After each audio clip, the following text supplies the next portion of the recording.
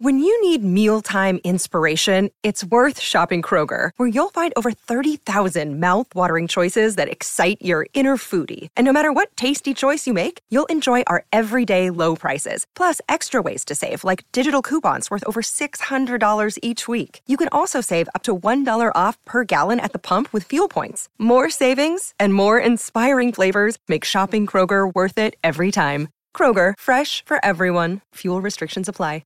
The other thing of interest coming up, Ronnie, too, is the Test series against England. How are we going to counter the rate of play that England are looking to come at?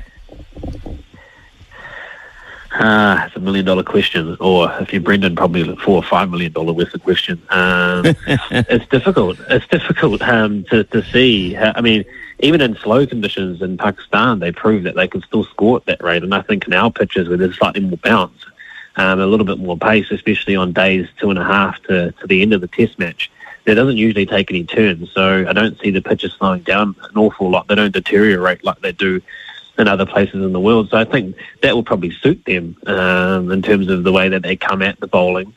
But yeah, it's difficult to give you an answer on how do we combat that, because we just have to see what we do. I think it just had to be guys bowling short, sharp spells to try and keep them guessing and not getting the handle on one type of bowler. But yeah, there's a lot of firepower in that England batting lineup, and if they get in on a flat wicket, we could be chasing leather. Could be chasing leather all day. Really, I guess it's exciting for someone like ourselves who can just sit there and watch it and not have to be out in the middle and try and come up with these plans. But they are definitely changing the way that Test cricket is being played, that's for sure. And I think their A team has scored at 6 runs and over in an A game in Sri Lanka as well. So they are doing it all over the world, which is quite interesting. They are taking that blueprint and feeding it down to others around them to try and assist with that growth and that template of how they play.